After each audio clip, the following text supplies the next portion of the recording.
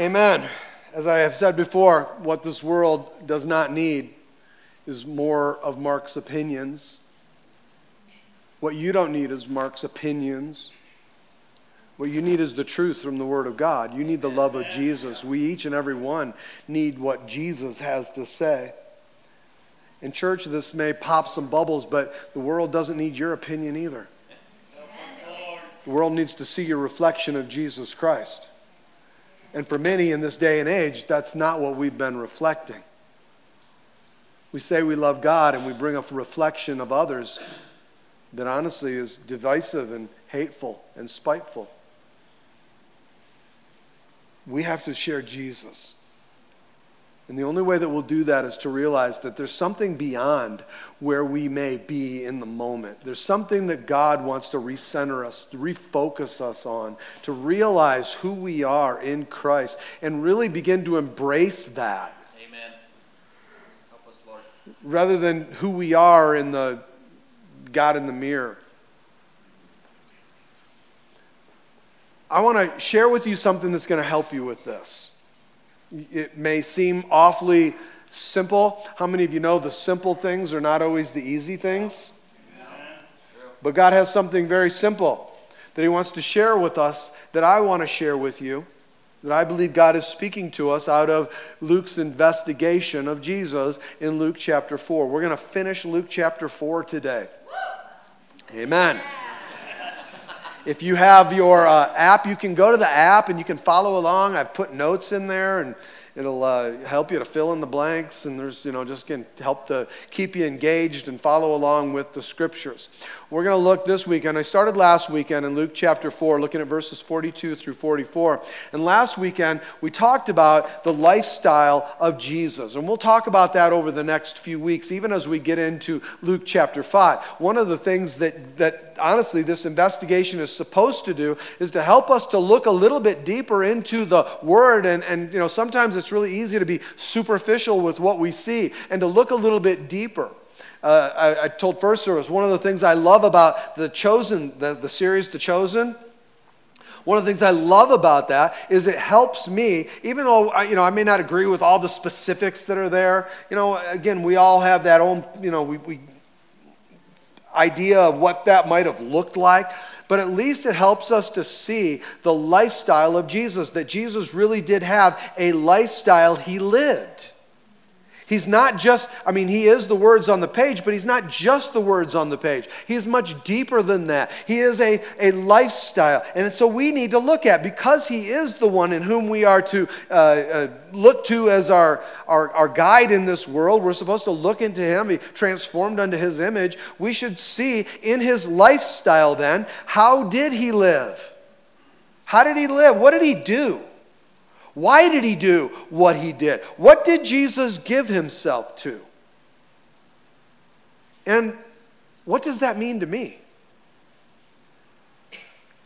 We have to be willing to ask ourselves some of these questions when we look at Jesus. Otherwise, we're just going to have a superficial, non-life-changing, non-lifestyle-changing opinion of Jesus.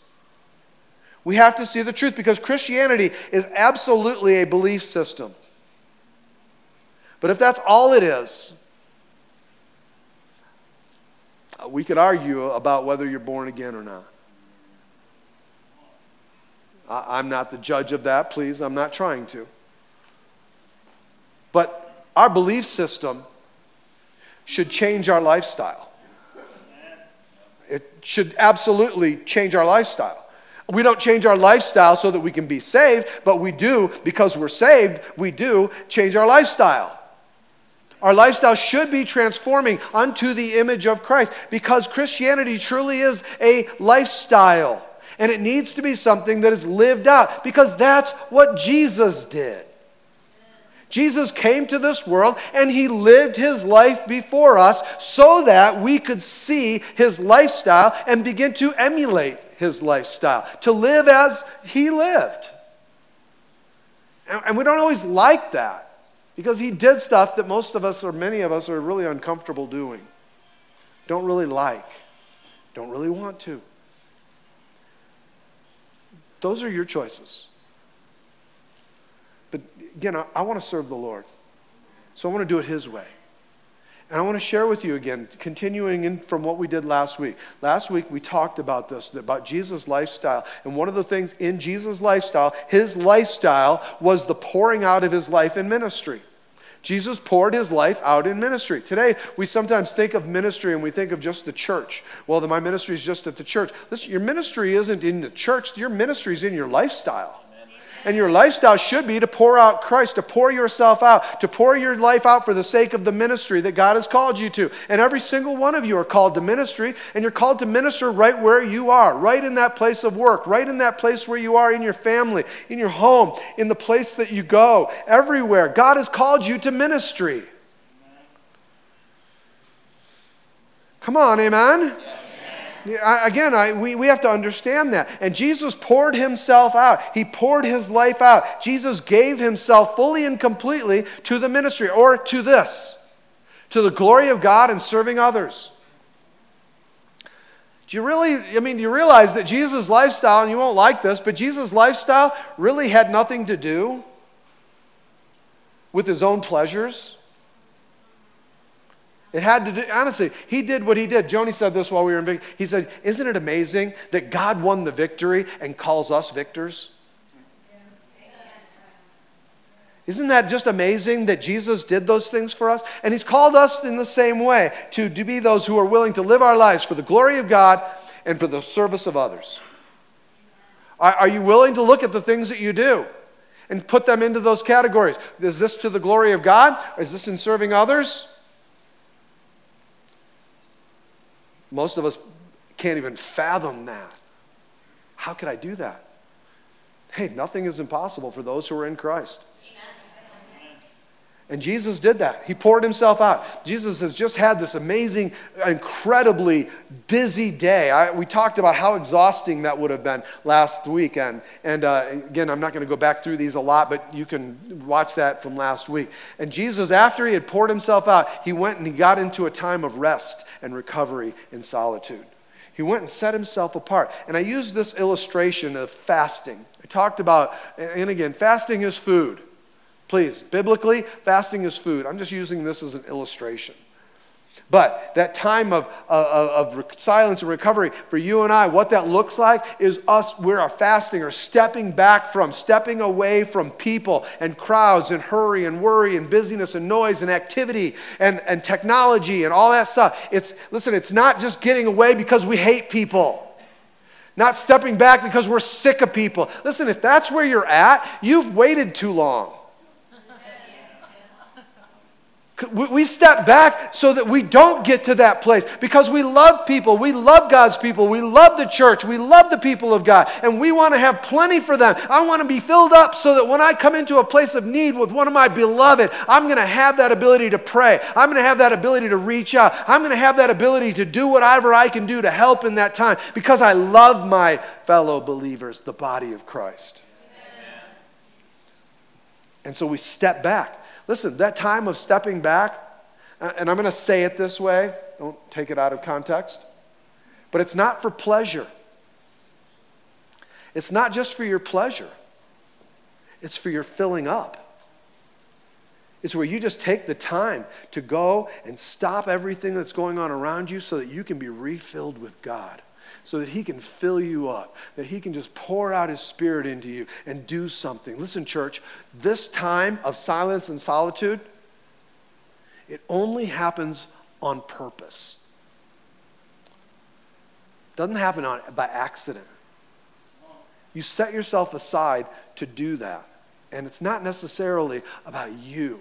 It's about taking the time to let God fill you so that God can use you. We talked about all of that last week. And this week, I just want to simply move into this next thing in the scripture that we're going to read here in just a moment, where Jesus does this. In His life, what Jesus did, you'll see it all through His life. Jesus pursues after His calling, not His potential. He pursues after, this is what Jesus did. He pursues His calling, not His potential. And I'll explain to you what I'm talking about here as we read the scripture. In verse 42 of Luke chapter 4, And when it was day, he departed and went into a desolate place. So again, Jesus had been through this day, this busy, busy day. He had, not even just a day, I'm sure it had been a period of time. I don't really know exactly how long, but a period of time where Jesus was just go, go, go, go, go, go, go. And he's at this point right now where he just needs to get into a desolate place. He just knows the need. I am emptied out, and Lord, I need to go to my Father. And so he departed and he went into a desolate place. And what did the people do? The people sought after him. They sent out search parties looking for Jesus while Jesus is just trying to have some quiet alone time. Why were the people trying to find him? Because they had needs in their life. Because they found someone that could meet those needs in their life. And it says they sought after him and they came to him and would have kept him from leaving them. And he said to them, I must preach the good news of the kingdom of God to the other towns as well, for I was sent for this purpose. And he was preaching in the synagogues of Judea. Let's pray. Lord, in the name of Jesus Christ, I thank you for your word. I thank you for the power of your word. I thank you that your word contains life, that your word can do what no man can. And I pray that today, Lord, your word would touch the hearts of each and every one that's here. Lord, you knew what the scriptures would be. You knew the word, Lord, that you would share with each and every heart today. And I pray that each and every heart would be open to you, open to what you have to say, open to what it is, Lord, you desire to bring. And I pray, God, that we would allow ourselves to be changed and transformed, Lord, not by the words of a man, but by the power of the word of the living God. Lord, your word is alive. Your word is active. Your word is able. Minister, Lord. Separate those things from the world, from the things of the Spirit. Do it in us today. In Jesus' name. Amen. So Jesus comes back from this time of solitude, this time where he's just been off and he's allowed God the Father to just fill him back up. And he comes back, and what do the people do? The people are seeking him out, and the people just want to bring this to-do list. They've got all these things. Okay, Jesus, you can this and you can that. Jesus, we saw you heal people, Jesus. So we've got this hospital over here formed for you so that you can just heal all these people. And Jesus, we know that you cast out demons, so over here we've got a line of demon-possessed people that need to be healed and delivered, that need to be set free. So Jesus, we've got this all set up for you. And Jesus, you preach like nobody we have ever heard before. You're the best preacher that we have ever heard. So we set up in Capernaum the stadium, and it's all ready to go. Everything's there. All you need to do is just come show up. It's plugged in. We are ready to go, Jesus. Are you ready? Come on, Jesus. Let's roll. Let's do this thing. We got all these plans and all this stuff. You know what they were doing in that moment? They were just wanting to define his job description. They were trying to tell him what you're going to do. Lord, you're going to set up shop here in Capernaum, and we're going to get a hospital right here, and right next to that, we're going to get this mega church. It's going to be amazing. We're going to touch the world through this. And Jesus says, no, not going to happen. Not going to do that. Well, why did Jesus say no? The people had, St. Jesus Children's Hospital all set up. Why did he say no? All these people lined up for deliverance, demon-possessed people. Why did he say no? It's certainly not because these are bad things. These are perfectly good things. But church, listen, they just were not the things that Jesus was called to by the Father. Wasn't what Jesus was called to do. And he makes his calling very clear. The only way that he could make his calling very clear was to be very clear about his calling. And so he says this. He says, that scripture back up there. He says in there, he says, I must preach. That's what he was called to do. And he says, for I was sent. Jesus knew, in just those two statements, he knew what he was called to do. I must preach and I was sent. You know what Jesus was when he was in the flesh here in this world? Yes, obviously, he came to be the Messiah and all of those things, obviously. But in the flesh, he was a preaching missionary. I came to preach. I was sent. This is what he was called to do, and he knew that. And what he was saying is, listen, I'm not against healing, but I'm not going to set up St. Jesus Children's Hospital. I'll pray for people along the way, and I'll bring healing along the way, but I'm not gonna, just spend all my time here. And you know what? I'm not against deliverance. I'm not against demon healing. I'm not against that stuff, but I'm not going to just set up a line for those who are, over and over again and spend my whole day, my week, performing exorcisms under the big tent so everybody can watch. You know what? I'm not against preaching the Word of God. I'm not against praying for people, but I'm not going to spend 60, 80 hours a week just fulfilling prayer lines. No, I'll pray for people along the way, and I'm going to heal some people along the way. We see that in Scripture, and I'm going to deliver people along the way. We see that in Scripture. But listen, church, this is the big idea, and this is what we need to understand.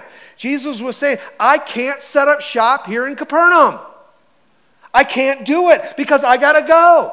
I got to go to this town and this town and this town, and I got to go to this place, and I got to go to this place, and I got to go to that place, and I got to go, and I got to open up the Word of God. I am the Word of God, and I got to go declare that Word. I got to go teach people that they need to hear the truth, and I got to share with them what the truth is. I got to call sinners to repentance. I got to get on the road. These people need to know the truth because only the truth can set them free. And then this is the final line. Basically he's saying, and that is what I'm called to do.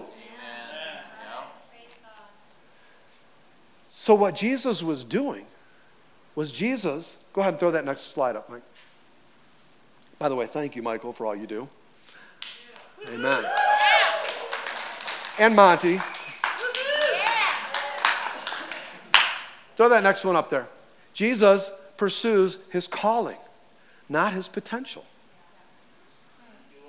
He pursues after what he was called to do, not the potential of all that he could do. And what happens in it happens in business, it happens in ministry, it happens in our lives as well, is we do the opposite. We pursue our potential instead of our calling. I was reading an article. Actually, I was not reading the Harvard Business Review.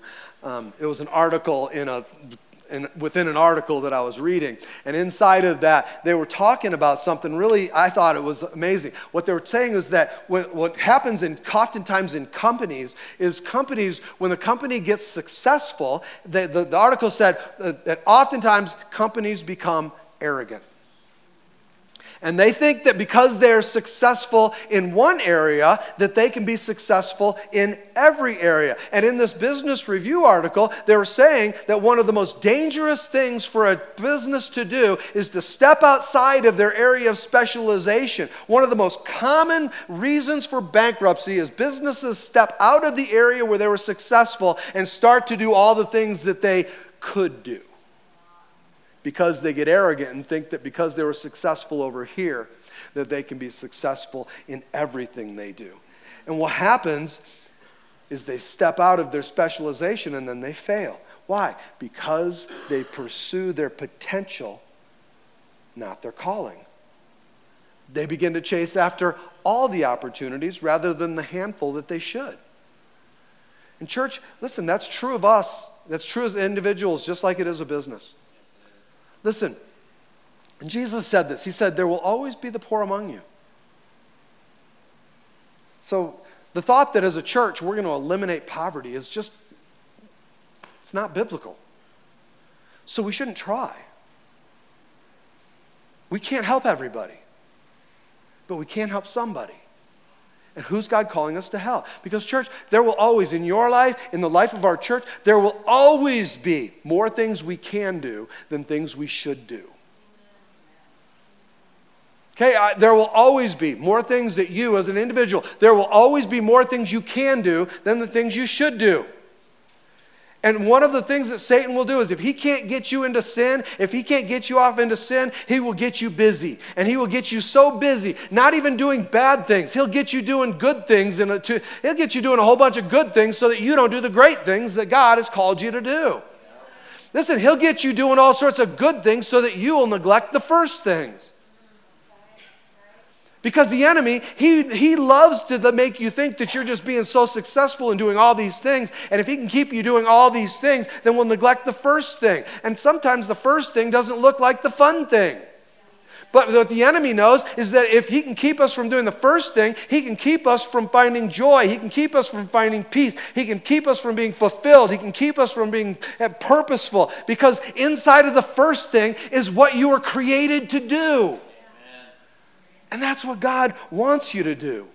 The tactic of the enemy, his trick, is to keep you busy doing all the other good things. And there was a list of good things that he could do. There was a line of people that needed healing. There was a line of people that needed deliverance. There was a line of people that needed all these different things in all these different areas. And Jesus says, no.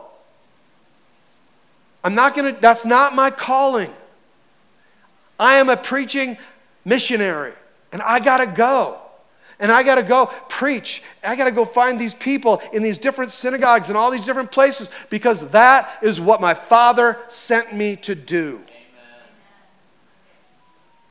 Now, how do we get that? Where do we find that? Church, your calling will only be found, it will only come out of your times of silence and solitude with the Lord. If you can't take the time to be still and know that He's God, you will struggle to find what your purpose is, to know what it is you're called to do. Listen, Jesus in this lifetime, we know that He's experienced every kind of temptation that we might be tempted to. And so I know He was tempted in the same way. And I was thinking about this whole thing and reading through the scripture, and I was wondering this. Just again, this is my wonder here. I wonder if Jesus, in this time, if Jesus had not taken the time to get up early. He got up early, church.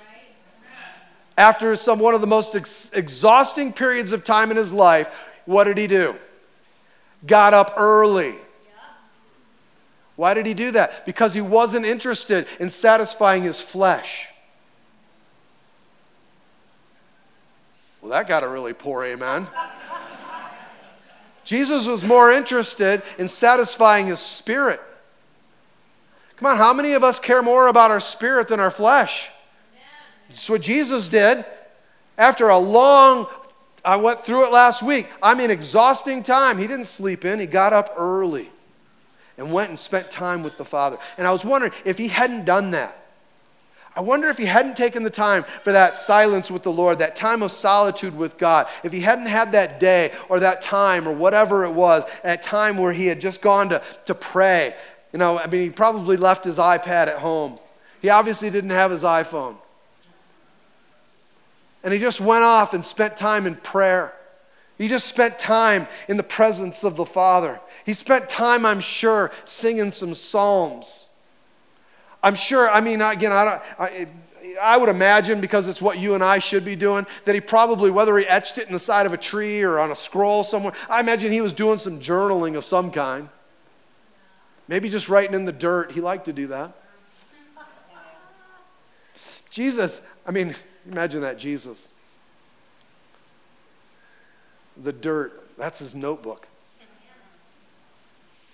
And he spent time in that place just meditating and thinking through Scripture and talking to the Father and hearing from the Lord, receiving that call of God in his life. I wonder if he hadn't taken that time, I wonder if on his way back into Capernaum, would he have had as much of a clear focus? Would he have been able to have just said, no, I'm sorry, that is not what I'm supposed to be doing. I can't do this. I guarantee you he had to have been tempted, because we're tempted with this all the time. But could he have been tempted to have just gone ahead, and you know what, these are great things. Look at these people have set this all up. These people just want all this. They need all this. But Jesus didn't. He said, I can't do all these good things. Why? Because God, he told me to do something else. I went and I spent time with my Father, and my Father told me what to do. And church, that's you, and that's you and me. That's us. Do you know what God has called you to do? Do you have that clear call in your life? People come up to me all the time. Pastor, I don't know what to do. I don't know what I'm called to. I can't tell you what you're called to. I can tell you what I need you to do. But I can't tell you what you're going. Oftentimes people will say, I just don't know what my purpose is. And man, I totally understand. But I can't tell you what those things are. You got to go to God. You got to get yourself apart with Him. You need to go sit in some silence. You need to go to the mountains and spend some time letting God bring some download into your spirit and go there by faith. And to do that, to go get into God's Word, to go open up the Bible and start to seek and to search and to see what God has to say to you. Begin to write down some things and begin to write down the answers to some of the questions that you need to ask. I'll share with you some of the things that I go through when I'm just trying to get alone with God, and some of the questions. I'll ask God, who is it, Lord, in the Bible that I can most relate to? Who is it that I'm the closest to in the Bible? And then when I feel God speaking or leading me somewhere, I'll start to read about that person and read what they did, read what they went through, and start to glean from some of that, some of the ideas, some of the thoughts that God has for me. Help to indicate some of the skills in my life and some of the things that I may not see. And I can find that in the Word of God as I begin to look at some of the characters that God brings into my life through the written Word of God. God, asking God this, ask Him, Lord, God, what is my passion? Do you know? I mean, truly and honestly, you may not like the answers that you find, because you may find that when you ask God, Lord, what is my passion? He's going to give you a whole list of all these worldly things that you're passionate about. And you're going to have to say, God, where are you on that list now? Forgive me, God. I gotta get rid of this, and I got to get rid of this, and I got to get rid of this. Now you're talking about lifestyle transformation. God, what am I interested in? What is it, God, that I'm interested about? What are the things in my life that I need to look at? What am I good at? God, what am I good at? Asking Him these things. God, where is it, Lord, that there's a need? What is it, God, that you want me to do? What have you already used me for? What is it, Lord, that you can use me again for? Jesus, what is it that I need to be doing? And write those things down, and then write down the answers. If you really want the answers, God, where are the corners of your kingdom? Where are the niches? Where are those places, Lord God, that my skill sets and the things you've created me to can make a difference? Where is it, Lord God, that I can be the most effectively utilized for your kingdom and for your purpose? Ask yourself this, God, how can I help others? God, how can I expand the gospel of Jesus Christ? Lord God, how can I progress the gospel? How can I serve my church? Asking. Of course God would want you to, in those areas, be involved. Of course He would. But let me tell you, those answers will only come out of times of silence and solitude with God. And I can tell you, as a guy, that's the only way that I could ever live my life, or at least come to the place or point where I am today. My whole life has been geared by this, come out of this. I mean, down to the very roots of who I am. God, I got saved later in life. I got saved when I was, for some it may seem like later in life. Right now it sure doesn't sound like later in life. I got saved when I was 27 years old. And at the age of 27, man, God just moved into my life in a powerful way. But to that point, I lived a lifestyle that was filled with sin and sinfulness and self-hatred, really, because I was destroying myself. And my lifestyle was a mess. And I'll tell you what, man, just like all of you, I know, we all have these sinful lifestyles, but God came and Jesus saved me. Jesus came to where I was and saved me.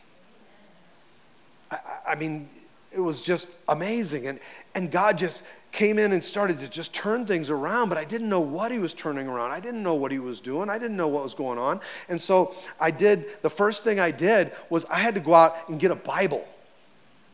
I didn't know what a Bible, the only Bible that I'd ever seen was this big giant white Bible that said Holy Bible on it, that sat on in the formal living room and nobody was allowed to touch it.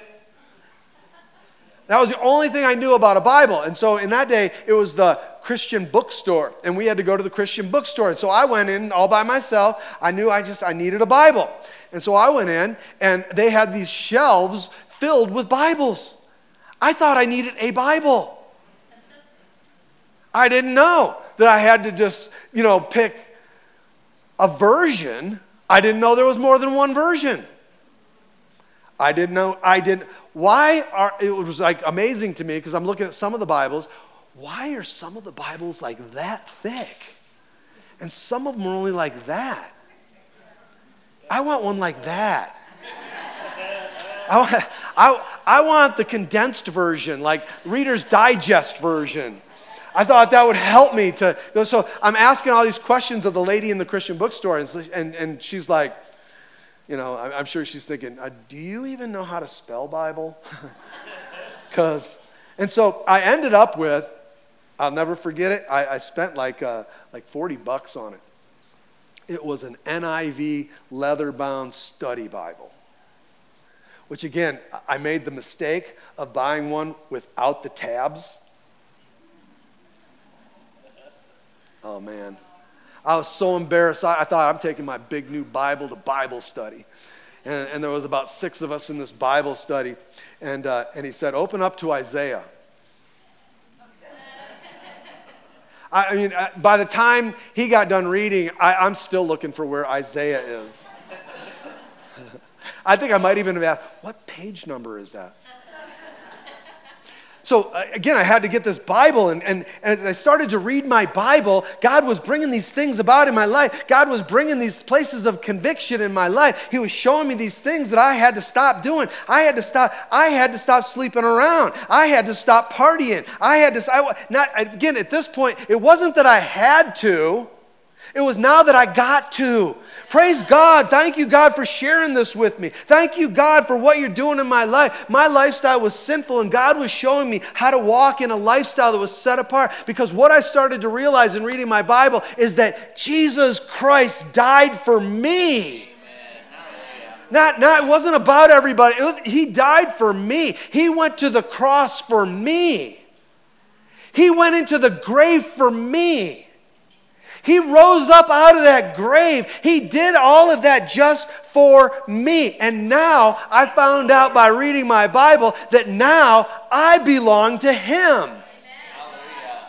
That was great news because when I belonged to me, I screwed me all up.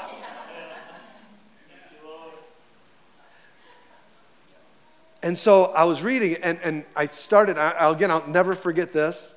I was going through Romans. And I didn't know any better, so I started in Romans 1. And I started reading, and I got to verse 6. And it was like this, one of this revelation kind of thing that goes off. And I remember writing all this stuff down. Man, I used to journal so much more than I do now. I just, again, God's conviction is always there. That, you know what, journal more. Put more things down. Not just write these things down. And in verse 6, it says, and you also were called to Christ Jesus. You belong to Him. It says in that verse, it says, I belong to Jesus Christ. God was literally calling me to Himself. And after that, it began to make me wonder and ponder these things and start to think on these things and to take the time to, God, that means my whole life doesn't belong to me anymore. It belongs to you.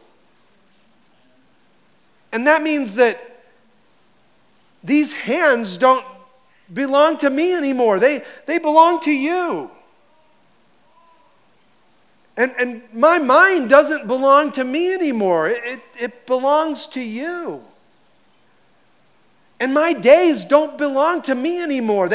They belong to you. All these things are going through my mind because if this one truth was true, then all of these other things were truths as well in me. And they were coming into my life. Jesus, that means that everything I make, all my money is your money. All these things are going on. God, I belong to you. Well, if all that is true, this is the question that I started to ask myself. Well, what do you want me to do? What do you want me to do? You ever stopped and asked God, started to ask him, Lord, what is it that you're calling me to? What do you want me to do? And I started to ask that question. Again, the answers didn't just come flowing. It wasn't like everything started to happen. But I'll never forget, we were on a men's retreat, and I can't remember a whole lot else about the whole trip, but I'll never forget this. We were at this men's retreat, and we were in Cornville, Arizona, at this retreat center in Cornville. And I'm asking God, I'm off on a walk, and I'm just alone, and I'm just asking God, Lord, what do you want me to do? What is it, God?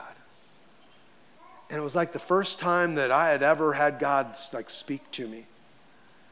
And God spoke to me. It wasn't like an audible voice. And let me just say this. I cannot tell you, church, that when you go to be alone with God, you go to set yourself apart, great, I'm going up to the mountains this afternoon. I'm going to hear from God.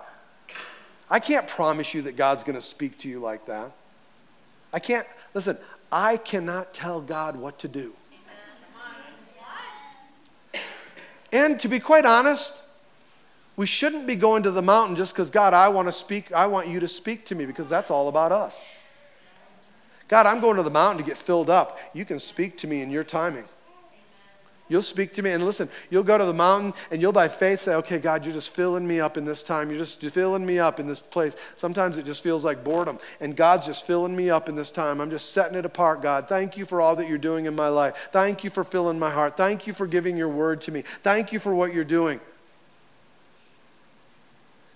And I was just doing that, and God literally spoke to me in that moment. It wasn't a voice, but I knew he spoke to me. And he said, preach the Bible. Pastor my people and raise up sons.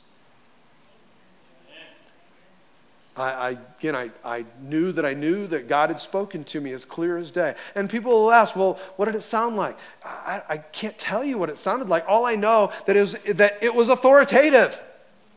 It wasn't God giving me a holy suggestion. This was something God said, Mark, this is what you're here to do. Go out there, preach the Bible. Shepherd my people. And raise up sons. Well, how do you know it was God? It sure sounds like something God would say. I can pretty well guarantee that isn't what the devil was telling me to do. I knew it was God. And in that moment, it was like this red line in my life. My life wasn't about my marriage. It wasn't about my kids. It was this red line in my life that this is what I knew, that I knew, that I knew. I had this direct call from God, and this was the purpose for which I was here. And that's what, I set off and begun to endeavor to do. And I will be honest, I haven't always been perfectly on course with that. I have gotten off course. I've gotten off course with this. There was points and times where in my life and in the ministry where we set off into areas that I thought these were good things to do. This is what churches do. And we went off and started doing things that churches do. And God always brings me back to this place where he says, but that's not what I called you to do. And we were at one time at a conference, Pastor Trevor and I, we went to this Model Man conference by Larry Stockstill. Amazing guy. But this whole thing came flooding back in. I had to spend some time in repentance, and I'd gotten off into areas, Lord, I shouldn't have gotten off into. And God just reiterated this call in my life. And so now when opportunities come, when things come up that we have a chance, we have an opportunity, we can do this, or we can do that, or Mark, you can go here, or you could go there. Listen, I come back to this. Does this have anything to do, Lord, with me preaching the Bible, shepherding your people, raising up sons?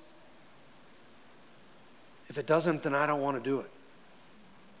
And I can very easily say no. Those aren't bad things. Missions trips. Sorry, that's not what God's called me to do. So I may go on a missions trip, but I'm not going to be a missionary.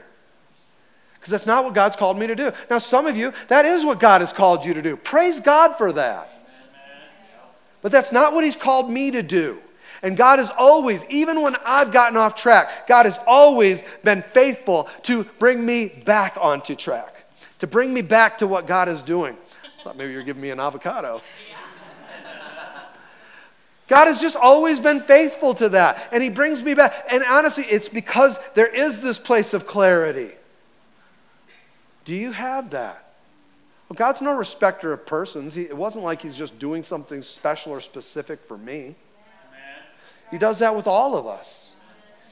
And we need that. You need that kind of clarity in your life. And listen, it may not come in the times in the mountain. It will come from that filling up that you receive when you set yourself apart in that still, quiet time in the morning. That time that you take to get away for an hour or two, or those extended times that you take. That's where you'll fill yourself up, and you'll find that God may not speak to you about those things in that moment, but then there's a point in time when you're on your knees before God, just crying out, and you'll just hear His voice. You'll know that you know. You'll be reading through the Bible, and you'll see something there, and it'll just come alive, and you'll say, that's it. That's what God's calling me to do. That is my clarion call. That's the clarity that I've been looking for. Or you'll find in an experience where God gives you something to do, or there's an opportunity that comes up right before you, and God in that moment speaks and says, this is it. It'll come out of these places, but church, it will all and only it will flow from times where you retreat from your life so that God can help you focus on your life. He can recenter you on what it is that He's called you to do, that you can go away and you can get that focus and be filled up with Him. Why? So I can go back and re-engage in the ministry that God has called me to and love His people and minister to the glory of God. Pouring yourself out in your life. But church, what happens is when we don't have a sense of calling, when we don't know what our purpose is, people will exchange busyness for fruitfulness.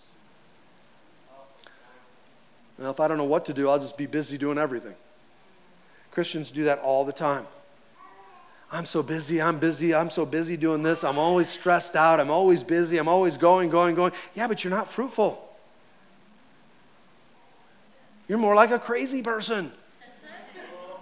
Killing yourself, going back and forth. Oh, we're just frantic, we're frazzled, we're always upset, we're always busy, we're always sweating, we're always active, we're always stressed. Yeah, and you're doing all of that and accomplishing 2 handfuls of jack squat.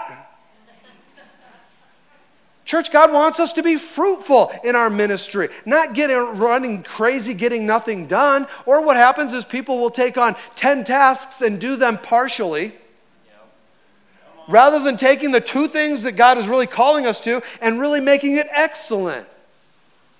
Starting and completing. Come on. Oh, come on. You know what? There's a lot of ministry starters. Without that clarion call, you won't be a ministry finisher. And God is interested in people finishing that race. Listen, the key to our life is fruitfulness, not busyness. But too many people exchange busyness for fruitfulness. And let me just say, praise God for people that have stepped up and done things in the church. There's a lot of people that are running around busy, because there's a lot of people running around doing absolutely nothing. Okay, I'm sorry, there's a lot of people that they exchange busyness for fruitfulness because they feel like they have to, because there's so many people that are doing absolutely nothing.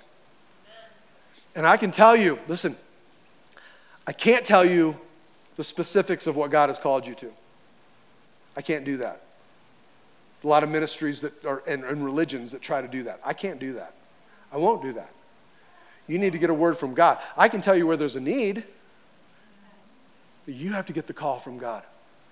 But I can tell you without a shadow of a doubt, and I want you all to listen, okay? Because I'm going to tell each and every one of you something about the call of God in your life right now, and this is a guarantee. There's not one of you in this place that God has called you to do nothing. Amen. Not one. So church, we got to decide that we're going to set our lives in the path that Jesus has. Because Jesus, listen, he had this absolutely set before him. Jesus, we'll keep you busy. Jesus, we can do this. No. Listen, that's not my calling. I need to be fruitful. I'm a preaching missionary, and I need to go out. That's who I am. I got to go travel. That's why the Father sent me. And that kind of clarity is the clarity that we need. Amen? Amen. Let me finish up with this.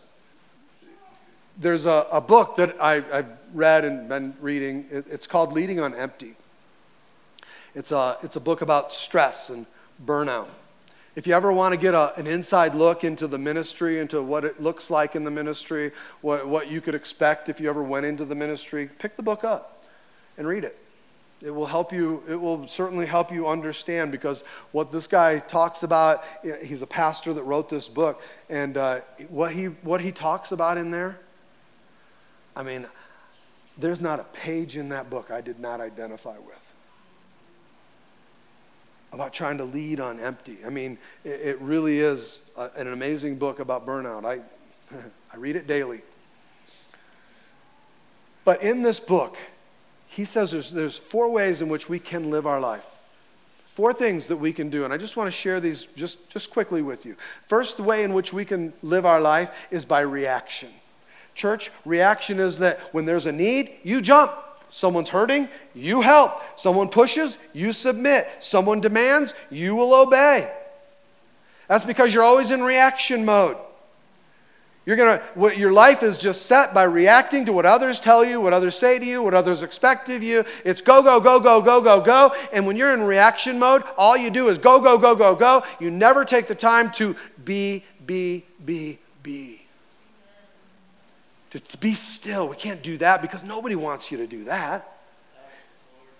We don't take the time in this reaction mode to pull back and to be with Jesus because people are expecting things of us. We let everybody else, when you're in reaction mode, you let everyone else tell you who you are, tell you what you're supposed to do. It's just reacting from one person to the next. And we get into it, we'll find our life is just filled, when we're in reaction mode, our life is just filled with chaos and crisis, and we don't have any plan. We're filled with the urgent things. Let me tell you, you know what one of the greatest detriments to the important things in your life are? The urgent things. The urgent things are the things that will cry out for your attention. Things like your checkbook. It will cry out for your attention, where the most important things usually won't until it's too late. You want to focus on, you can't live your life from one urgent thing to another. It feels like, and it is, a complete, total insanity in my life. Life's out of control. That's reaction. And then there's number 2, which is conformity. Conformity is this. It's fear of man. It's being a people pleaser. Nobody wants to be in that area, but there's many that are. I want to be liked. So I'll be nice. I want people to say nice things about me. I want people to smile. I'm kind to people then. Anybody comes around, tells me to do something, I'm ready to jump. I'm ready to say yes. I'm ready to go. I'll go do this and I'll go do that. We are obedient and moral and compliant and super sweet and really nice and totally ineffective. I again, was thinking about that, and really, it's rather than like the call of God in our life, we're more like a golden retriever. And whoever throws the frisbee, we're just going to go get it. It doesn't matter. Oh, you need this? Okay. I need to do that? Okay. You want me to go there? Okay. You want this from me? I'll do that. This person needs help. This aunts, uncles, cousins. I'll go. Sure. No problem. Great. And we're spending our life chasing frisbees because that's what people expect. And oftentimes in church, it's like, well, they're so nice and they're so sweet and they're so helpful and they're so serving. No, they have fear of man issues. They're people pleasers. They're codependent enablers. In church, they're just looking for everyone to like them. And again, we can slip into this. Please see, I want us to recognize this, not for condemnation, but for conviction. And so the result then is in that place, we just want everybody to like us. So in that result is we won't pursue God's call because we're allowing everyone else to define our call.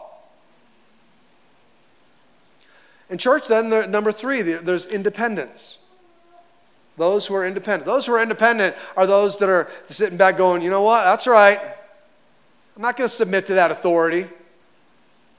No. I'm not going to be a member of that church. I'm going to come in late and I'm going to leave early. They're not going to go, you know what, that pastor, he's always trying to tell us what to do. He's always ending with go do this or go do that. Go pray. I'm not doing that. Nobody's going to tell me what to do. I'm not going to submit myself to a pastor. Are you kidding? I'm not going to let that, listen, get into a life group? Forget it. I'm not going to get close with those people.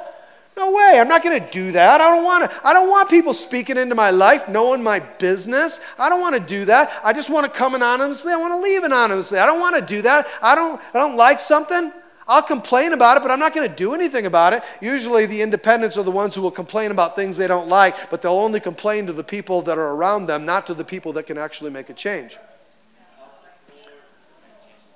Because I'm not going to be no, I'm not going to do that. And yeah, I read the Bible. I do, but I don't always like the Bible because, you know what? God sometimes tries to tell me what to do. He tries to tell me what to do. And you know what? I am the smartest person I know. Oh, we do that. I mean, church, we do. I don't always like that. The independents are those who are fiercely independent and rebellious, intuitively rebellious. Too cool for school kind of people. The independents. And again, most of us come out of this category of one sort or another, so please, those who don't, you can have lunch together at Denny's somewhere, but that's about how many there probably are. But most of us struggle this whole time. I don't believe in authority. Yes, you do. You just don't want to submit to God-given authority. But you have authority in your life. You look at it every morning in the mirror. You look at that God and say, what do you want today? What are you asking me to do today? And it becomes all about me. I do what I want. I do what I think. I do what I need. I'm in control. I'm in charge. I'm the smart one. Oh, I'm connected to God. We have this relationship, but we understand each other. Come on. Well, not really, because you're saying I don't understand you as God, and he's saying you need Jesus. You get to this place, no one has the right to tell me, and true to my life, no one's going to tell me who and what my spiritual authority is going to be. Listen, that's independence. And that's the way in which a lot of people in church live their life. Again, maybe not as brazen as all of that. Please, I am absolutely going over the top with that.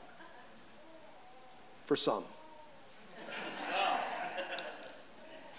But church, the last one is intentionality. And Jesus was tempted. He's tempted in every way that we were, so he was tempted to live in these first 3.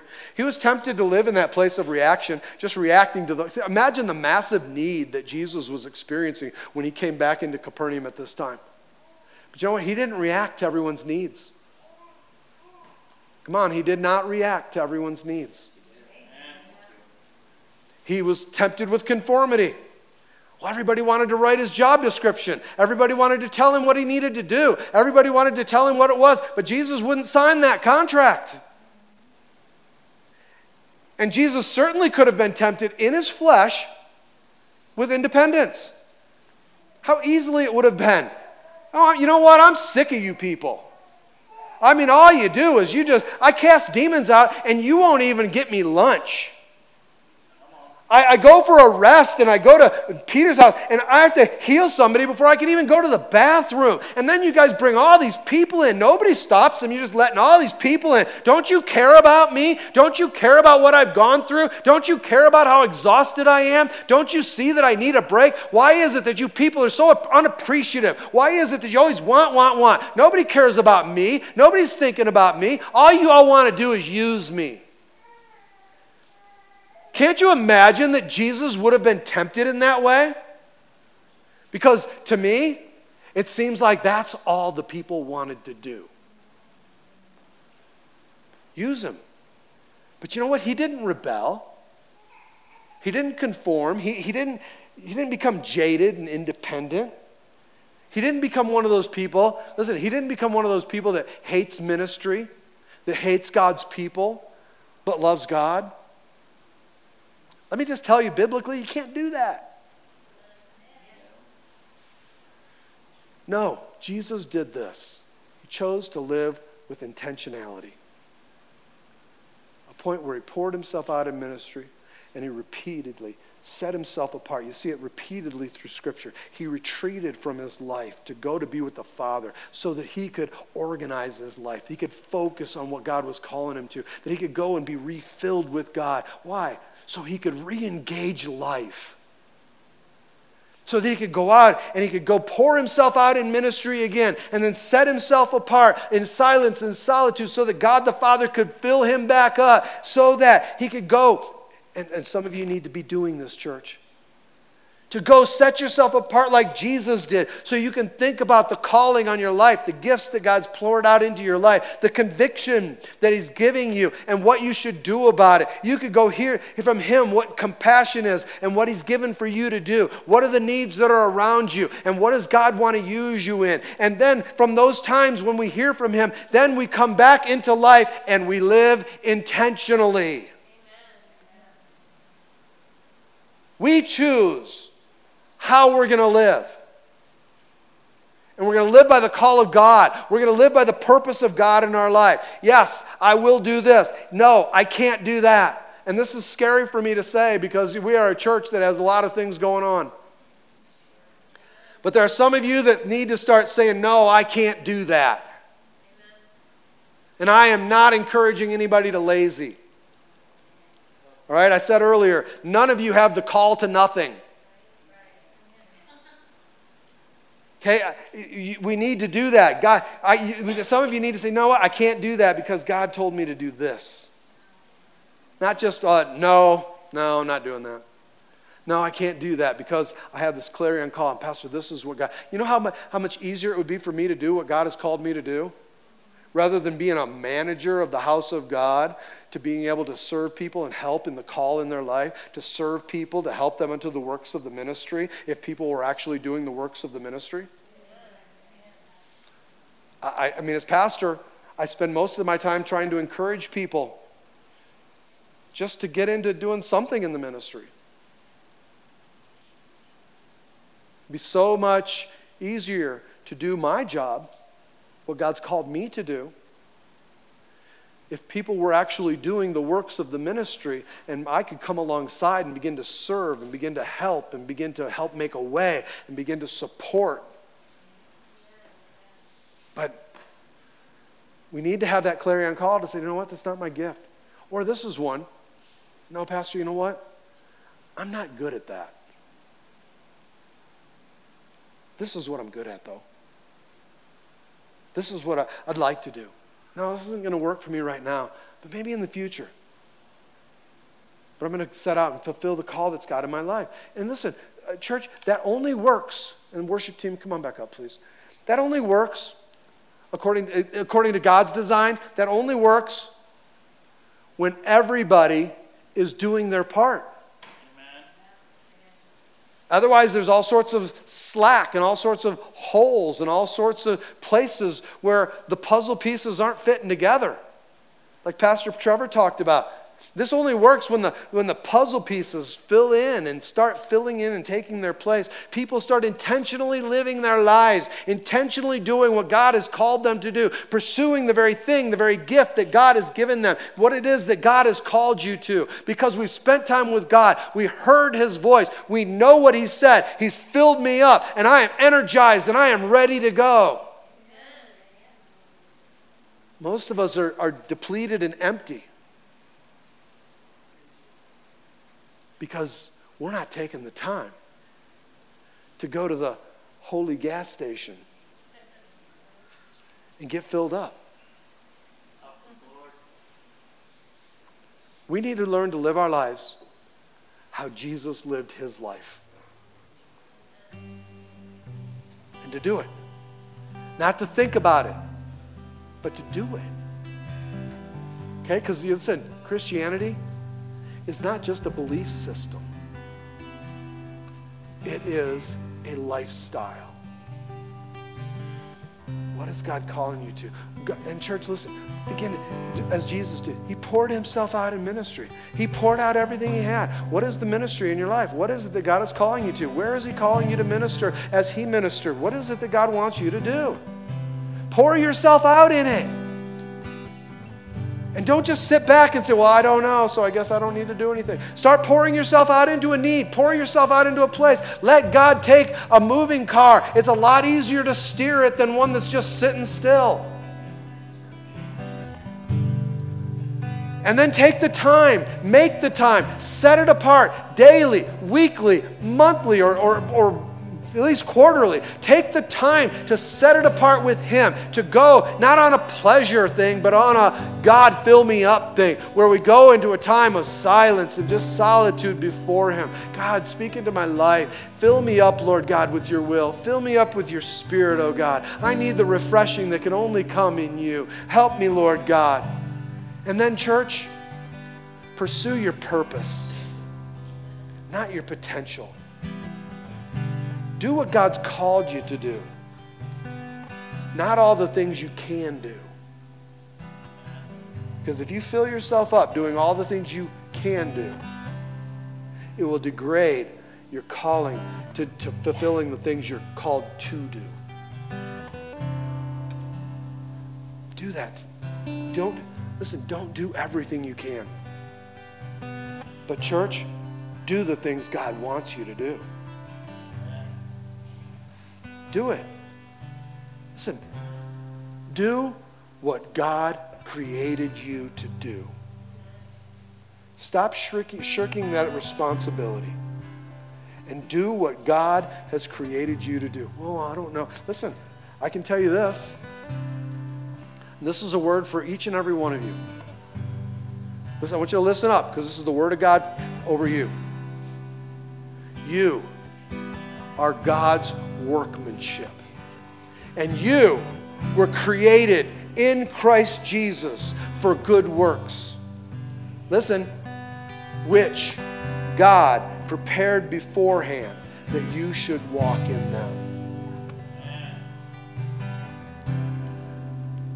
So, do it. Do it on purpose. Do it for the purpose. Come on, let's just ask him right now. Will you pray with me? Lord, I lift up each and every one of the wonderful men and women in this place today. And I pray, Lord God, that you would begin to move on their hearts, that you would help in the commitment, Lord, to do what you've called us to do. Help us today, Lord. Lord, here I am. Send me, Lord. Come on, just tell him, Lord, here I am. All that I am is yours. If you're not born again right now, just ask him to come into your life. Tell him, Lord, I've sinned. I'm a sinner. My lifestyle is filled with sin, and I need to be saved. I need to be forgiven. I need to be cleansed, because I want a life that's on purpose. I want a life that's lived for your glory. I want a life that's lived serving others. I want a life, Lord, that's not just all about me, because when it's been all about me, I just screwed it up. I want a life that's all about you, Lord. Come into my life right now. Heal my heart. Bring me salvation, Lord. I need you, God.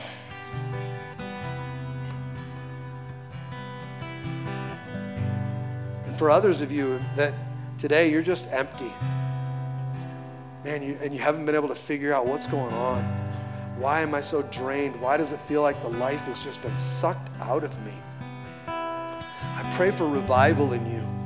I pray that God would revive in you the Spirit of the living God, that he would move to fill you with his Holy Spirit and lead you to these places that Jesus is calling you to. Well, some of you need some quiet time. Some of you need to just, you know what, cancel what you had planned for this afternoon and just go spend some time in the mountain, just to go be alone. Some of you need to make a decision right now. But everyone in this place today needs to make a choice. a decision to say, Lord, I'm going to set that time apart with you. Man, the Bible says he's a jealous God. Yet, we think that we know better than God. No, I don't. Listen, I could have talked with you a lot today, church, about Sabbath and sabbaticals, and I could have gone into all of that. Do you know God called on the seventh day? He called a Sabbath. You know why? Because he had just spent 6 days doing all the things that you and I can't do. There's nothing that God did in those first 6 days that you and I can do. Nothing. You can't create anything like he did. Nothing. And God said, after doing all the things you and I can't do, he said, and today God rested. He took a day of rest. And then he called you and I to do the same. Yet we say, well, God, I'm too busy for that. And God's like, oh, are you kidding? I took 6 days and did all the things you can't do. And I gave you to do 6 things that are way beneath that. And I took a rest. The only thing in all of creation that you can do that's like God is rest in the creation process. And when we won't do that, we think that what we're doing in our 6 days is more important than what God did in his 6 days. Don't be that arrogant. Make a commitment right here, right now. Lord, I'm going to take these times of rest. Lord, I'm going to start this afternoon. I'm going to start first thing tomorrow morning. Lord, I'm getting up early tomorrow. I'm setting my alarm clock for earlier tomorrow. And I'm going to get up and spend time with you. Not just time on the road, but time, Lord, on my knees. Time in your presence. Lord, I'm going to take the time to get filled up because my coworkers need you. The people at my job site, they need you. God, I'm going to ask you tomorrow, give me a word, give me something from your scripture, Lord. Help me, speak to me. Lord, I need to be filled up because I am empty and I've been drained at work. And I pray that you'll forgive me, that I haven't taken the time as you called me to. And I pray that you will do that, Lord. Give me what I don't deserve. Lord, your mercies are renewed each and every morning. I want to be a partaker of mercy.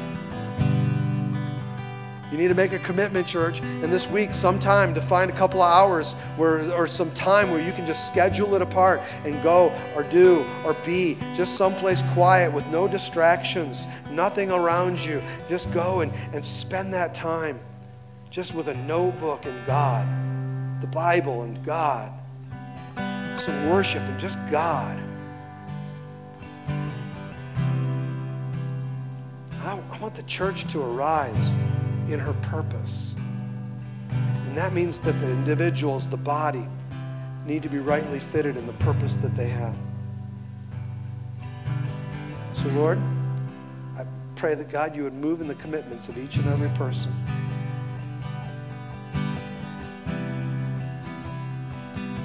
Each and every person.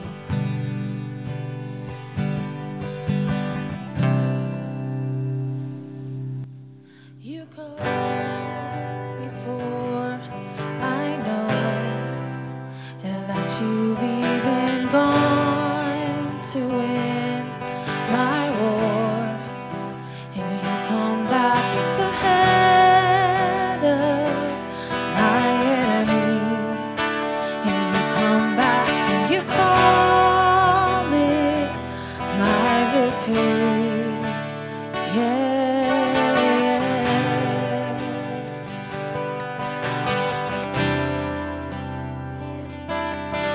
You go before I know, and that you've even gone to win my war. Your love becomes my greatest defense. It leads me from the dry wilderness, and all I did was Come on, that's something we have to choose to do. All I did was worship. Oh God, yes. And all I did was bow down. And all I did was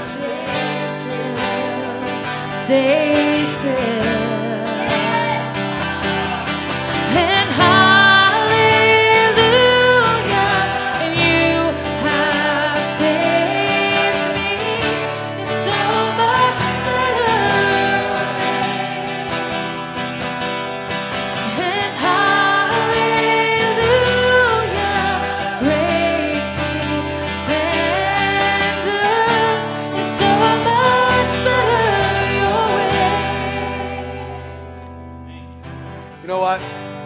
choose his way over your way? He's the example that we've been given. And our Christianity absolutely is a belief system and a lifestyle. Let's just go do just that. Let's go live for him. Amen? God bless you. Listen, church is not over. Church is about to begin. Go be the church. Amen? God bless you. I love you. Let's sing this as we get ready to go minister the gospel of Jesus.